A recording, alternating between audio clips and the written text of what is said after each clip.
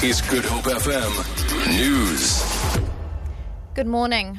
Bangladeshi police have confirmed that the hostage drama at a café in the capital Dhaka has ended. They say 6 gunmen were killed during a rescue operation.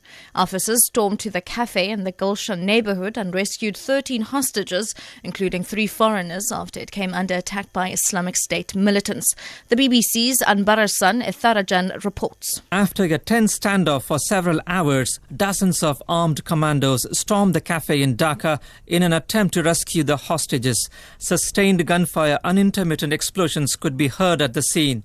Officials say they are still searching the building. Several hostages have been rescued, including foreigners. At least 5 bodies have been found. The cafe, situated in an upmarket area in Dhaka, was full of guests when a group of armed men detonated explosives and took hostages.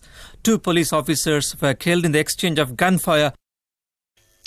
The Energy Department is expected to announce a fuel price this weekend, or rather a fuel price hike this weekend, adding to the plight of hard-pressed consumers.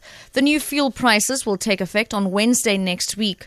Consumers are already feeling the pinch as municipal rates and services have increased with effect from yesterday. The costs of refuse removal, electricity, water and sanitation for this financial year have all gone up. The ANC has announced its mayoral candidate and other candidates for the upcoming local government elections at Knysna in the Southern Cape. Mzukizi Victor Molosi will go head-to-head with the town's former ANC mayor, Eleanor Bowes-Spiss, who now stands for the DA.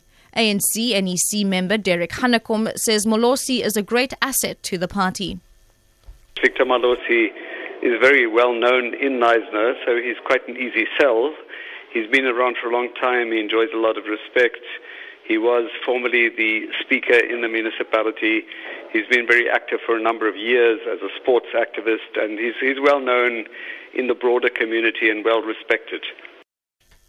And finally, the Western Cape Department of Transport has appealed to cycling enthusiasts travelling to the popular Knysna cycle tour this weekend to ensure that their number plates and lights are visible at all times. Spokesperson Byron Lahu says obscuring any of these items with a bicycle rack or any other object is an offence punishable by a 500 Rand fine. The 2-day cycling festival includes mountain bike and road races as well as a family ride. Lahu says provincial traffic officials will be on alert to observe those who infringe the rules of the road. For Good Hope FM News, I'm Shellen Barnes.